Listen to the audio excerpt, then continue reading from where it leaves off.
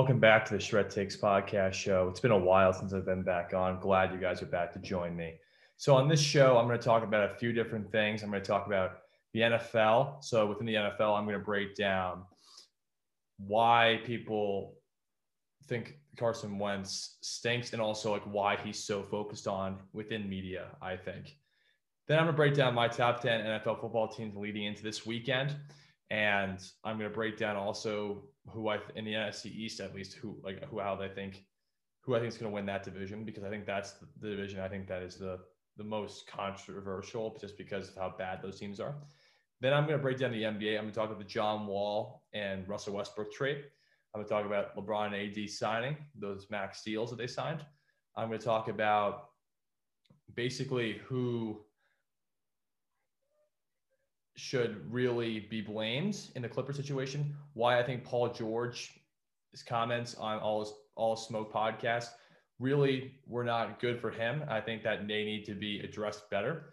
So I'm going to break down all that stuff, as well as talk a little bit about college basketball, the difficulties of playing it, and also just like what I've seen and just from an overall kind of standpoint, just breaking that kind of stuff down as well. So I'm glad to have you guys back on, and let's get this show started.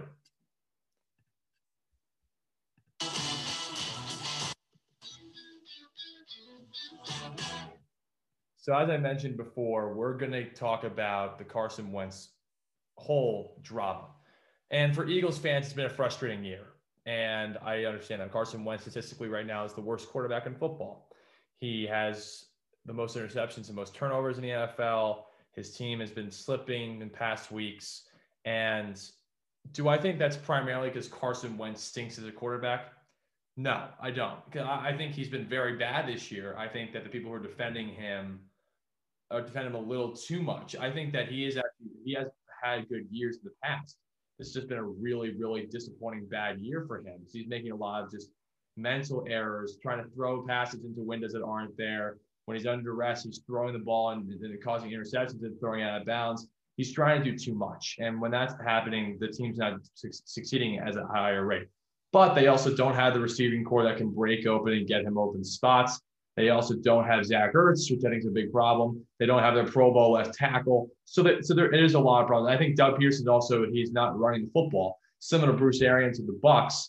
And I think that's also a problem with Carson Wentz as a quarterback, because I think is not good enough with minimal talent to make them rise above to the extent that he could last year. Last year, they had a decent amount of talent, even though they weren't great. He was able to, rise them above their problems, right? He had 27 touchdowns and 7 picks last year.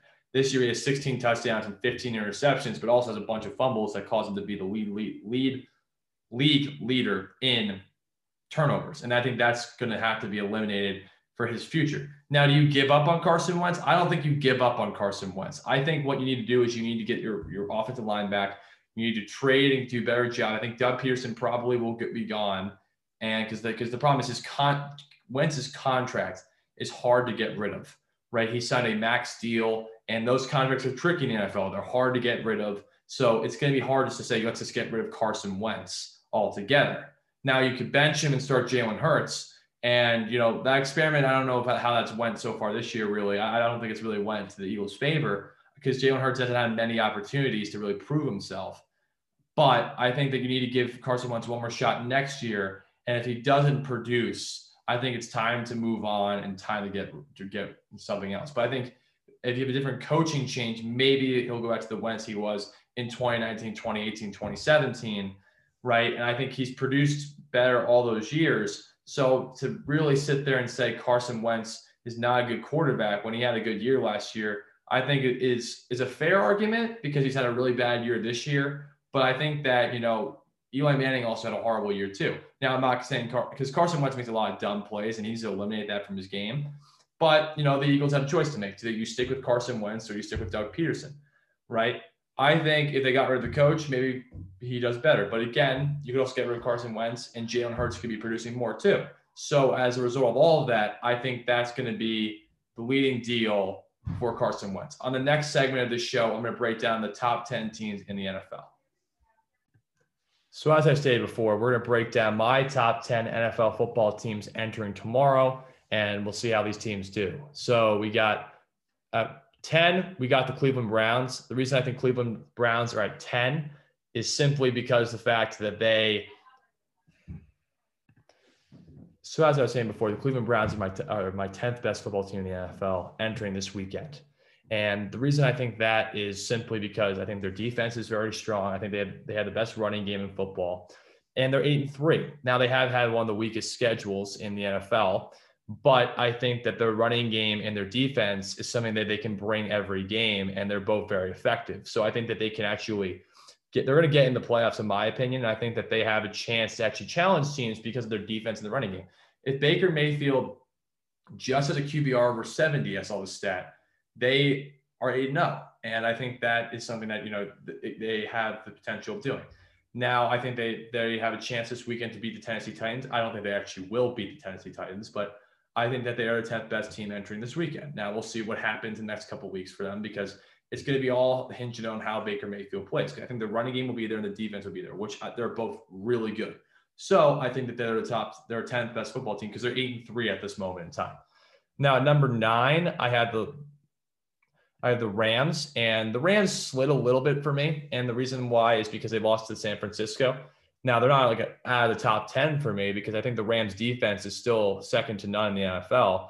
I think that their running game is very strong, and I think Sean McVay is a great coach. Now, their problem is Jared Goff, who's had 4 touchdowns, 6 interceptions, and a bunch of fumbles as well. And as a result of that, they have digressed. And I think now they're right now 0-2 against San Francisco this year, 7-2 against everyone else. So San Francisco might just be a bad matchup for them, but I think that they have the potential to be very good if they can get their team together in the right way.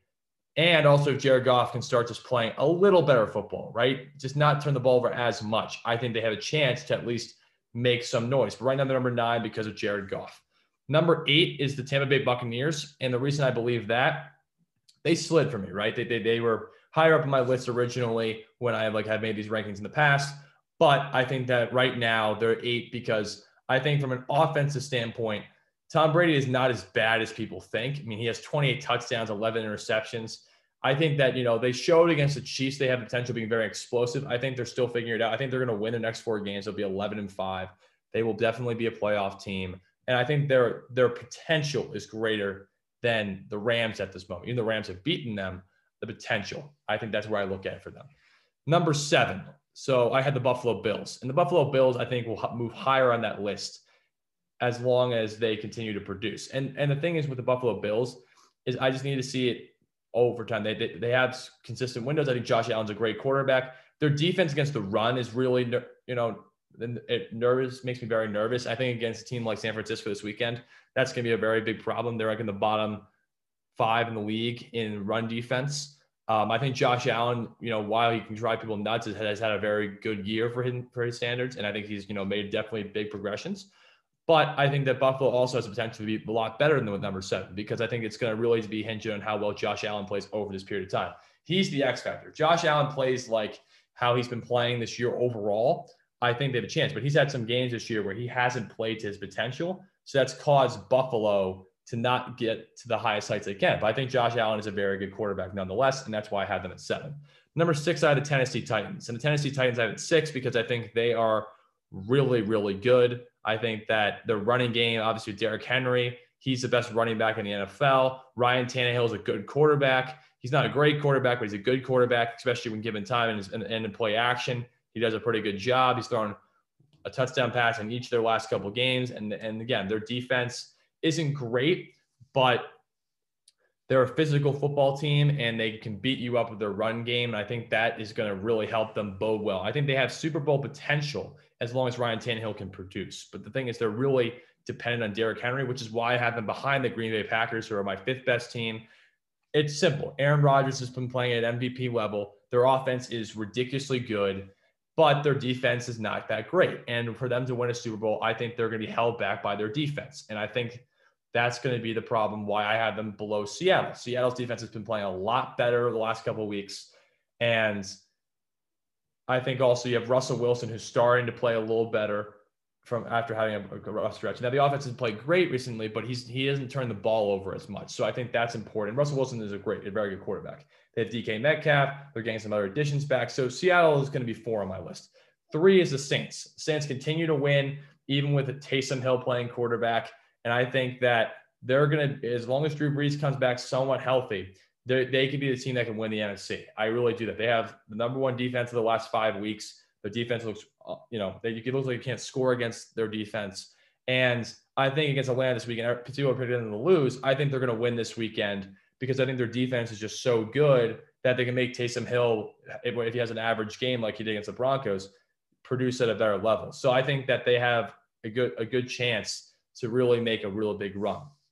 Number 2, Pittsburgh Steelers. Now they're the only undefeated team in the NFL. I think what holds them back is Ben Roethlisberger. And people are going to start being like, what do you mean? Ben Roethlisberger is a great quarterback. He is a great quarterback, but he has a tendency to turn the ball over, right? And we saw that against Tennessee where he had 3 interceptions. And we've seen it in other games in his past, seasons. And that's because I think he tries to take a lot of home run hits. He's going to be in order for them to beat the Chiefs, they got to win and at least the defense, special teams, or offensive pass. They got to win at least 2 of those. And I think their defense is very good. I think their offense has potential, but it's going to be hinged on if Ben Roethlisberger takes care of the football. He has done so far this season, but he has a tendency in the past to be able to have that issue. So we'll see what happens. And also because the Chiefs are so explosive offensively, that's why I have them at 1. The Chiefs just look unbeatable. The Raiders beat them, but again, they find ways to win, right? They almost blew a lead against Tampa Bay, and I understand that, but they have their defense is getting better, and because they cause a lot of turnovers.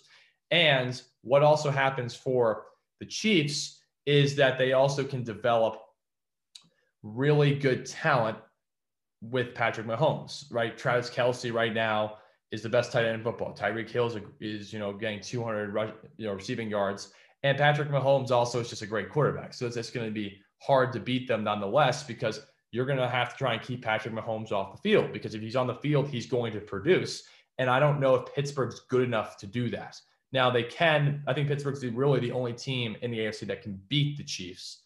And I think that's because of the fact that they have a great defense. Their offense is normally good. But I think that Kansas City takes care of the ball better, has more weapons offensively. That's why I have them as the number 1 team in the NFL. Now, when I get back in the next segment of my show, we're going to break down the NBA trades I went into. We're going to break down just the different kind of stuff within the NBA, such as the LeBron Max deal and all that kind of stuff that I wanted to get into. So we'll break that down, and then a little bit of college basketball ended up. So I'll be back in the next segment to break that down. Hello, everyone. So now I want to break down the Westbrook to Wizards and John Wall to Houston trade. Talk about who won that trade, talk about what it means for both teams, and that kind of stuff. So I've talked to a few guys I know from DC about it, and basically they are, disappointed that Wall has to leave because of all the great things he's done for the community of Washington DC and the outside DC area. But I think they understand that Westbrook is a better pickup, and clearly who won this trade was clearly the Wizards. Because I'm not saying John Wall is not a great player, but he's coming off a ruptured Achilles. He hasn't played basketball in 2 years. He's very unknown. And I don't know why Houston had to take on this deal. Maybe because they're saying, we got to get rid of Westbrook's contract. Westbrook wants out. This is the only team that would pay out for that. So we'll take John Wall, get Westbrook out of here. If that's their strategy, then I kind of understand that. And, we can move on from there. Now, do I think Houston, if John Wall is any sort of shell, if he's shell himself, I don't think they're going to be that great, because you have a guy like Boogie Cousins. You don't know how he's going to be. You don't know how John Wall is going to be. And then you have Christian Wood, who's very good. You have PJ Tucker, who, can produce. You have James Harden. You have Eric Gordon. So do they have the potential to be a really talented team? Absolutely they do, right? They still have Daniel House too, right? But I think their problem is they lost a lot. And I don't know how John Wall coming in makes them a championship team, because I don't know what he's going to be based on the ruptured Achilles. I'm not questioning if John Wall is a good player. That's not the point. When you guys hear the point I'm saying is I don't know what he's going to be off his ruptured Achilles, because few guys have come back the same after an injury like that, right? The only one that really comes to mind is Dominique Wilkins. Maybe KD and John Wall both come off their Achilles tears and are the same player. I hope they are, right? I actually do that. But even more so, Westbrook's a better player than John Wall. And I think people would agree with that, even though Westbrook can drive everyone crazy with his lack of ability to shoot threes and his turnover prone and his, going way too quickly to the basket and missing too many shots at the rim in the playoffs, especially. But I think he makes the Wizards a team that's going to be fighting for a playoff spot. I think, look, if they can get to the first round, they'll make it tough on someone, but they're not going to be a championship team. And for people to say that that's the best backcourt in the NBA, that's ridiculous, right? It looks like that, right? But you also have, again, let's look at Portland. I think they have a better backcourt, right? And I think that's an obvious one. I think the Suns have a better backcourt than those two, because it's how you mesh together. And I think it's also how the team's going to be successful. Phoenix will be more successful than Washington this year, right? Portland, I think, will be more successful than Washington this year. I think Washington will be a playoff team. I think they'll be like the 7th seed in the East. But, they won the trade, but I don't think they're going to, have an NBA championship around the door. But Westbrook will produce a lot of numbers. Bradley Beal will probably score a lot of points too. And we'll see, and we'll see how Avdija plays. And they got Robin Lopez, so that might be a good fit for them. But Robin Lopez is not much of a scorer. Robin Lopez is more of a kind of like 8 points, 8 rebounds, good defender kind of player who I think will bring some toughness to that Wizards team. And Westbrook also has played for Scott Brooks and had success with him in the past. So I think that could also turn them in the right direction. Now, I want to talk about LeBron James and AD's contracts, because everyone's getting all upset that LeBron took all this money. But let's be honest, if LeBron took the minimum, everyone would be angry at him too, because they'd be like, oh, he's going to get, Giannis, and he doesn't want competition, right? So LeBron really just can't win in any situation. I think having him for 2 more years is a good idea, because you don't know what he's going to be past 37 years old. And then basically he can be the best player this year, maybe the next year too. Get, hopefully for him, if he wants to catch Michael Jordan, win 5 or 6 championships. Then you have AD come as the best player, and you market people through that. I think that's all I really think about that. It's a quick segment. I just think that what they did basically is they solidified their roster. I think the Lakers still have a very good roster. I think they should be the preseason favorite to win the championship. But I also think that Brooklyn is the other preseason favorite, and I think Miami also should not be discounted. People who discount Miami will forever regret it. So that's how I feel about that. Now, I want to talk about the Clippers, because I think everyone needs to understand the Clippers in detail, right? All these Clippers fans are coming around and saying, oh, we had the best team last year. The bubble, we just didn't have the chemistry. Well, here's the problem. Now you have Paul George going on all the smoke and blaming Doc Rivers, because Doc Rivers is gone, saying how Doc Rivers is really the problem with the team. He caught, and like in terms of the adjustments he made, in terms of how he used Paul George. And again, a lot of excuses, right? A lot of excuses, but didn't take any accountability for what he did. Now, I'm not saying Paul George is a bad player. I'm not saying he's a bad guy. I'm just questioning his accountability level that he took in that podcast, and that he's been taking since the season's over. Doc Rivers did not cause Paul George to shoot 4 for 16 against the Nuggets in Game 7, or shoot 30% against the Mavericks, who did not have a good defensive team last year, right?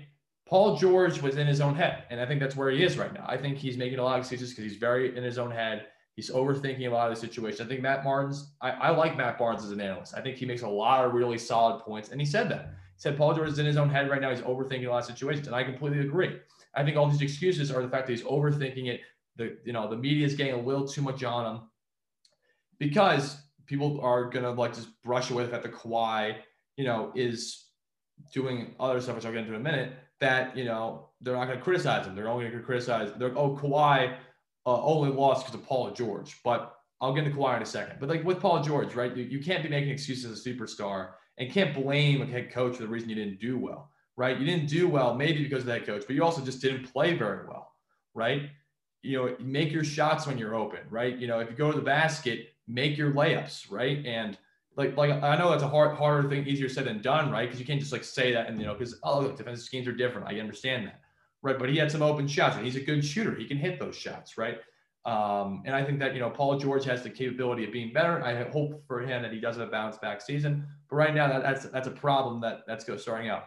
And it all stems from Kawhi Leonard and his load management, right? I'm not going to go in and like these media people call them a prima donna and all this kind of stuff. I'm not going to do that, right? Because I'm going to attack what happened, basically, right? It's the fact that they were not happy with the load management, him missing practice, him practicing when he wanted to, him being late for flights, and the fact that he's a silent leader, right? The fact that he's a silent leader doesn't really help the Clippers very much. That's why I think they needed like a guy like Rondo to come in there and make a difference. Serge Ibaka, while I think he does a great thing, he's not necessarily a leader, right? He's a great teammate and a good player, but he's not a leader. They don't really have a leader on their team still. So I think that the Clippers are going to.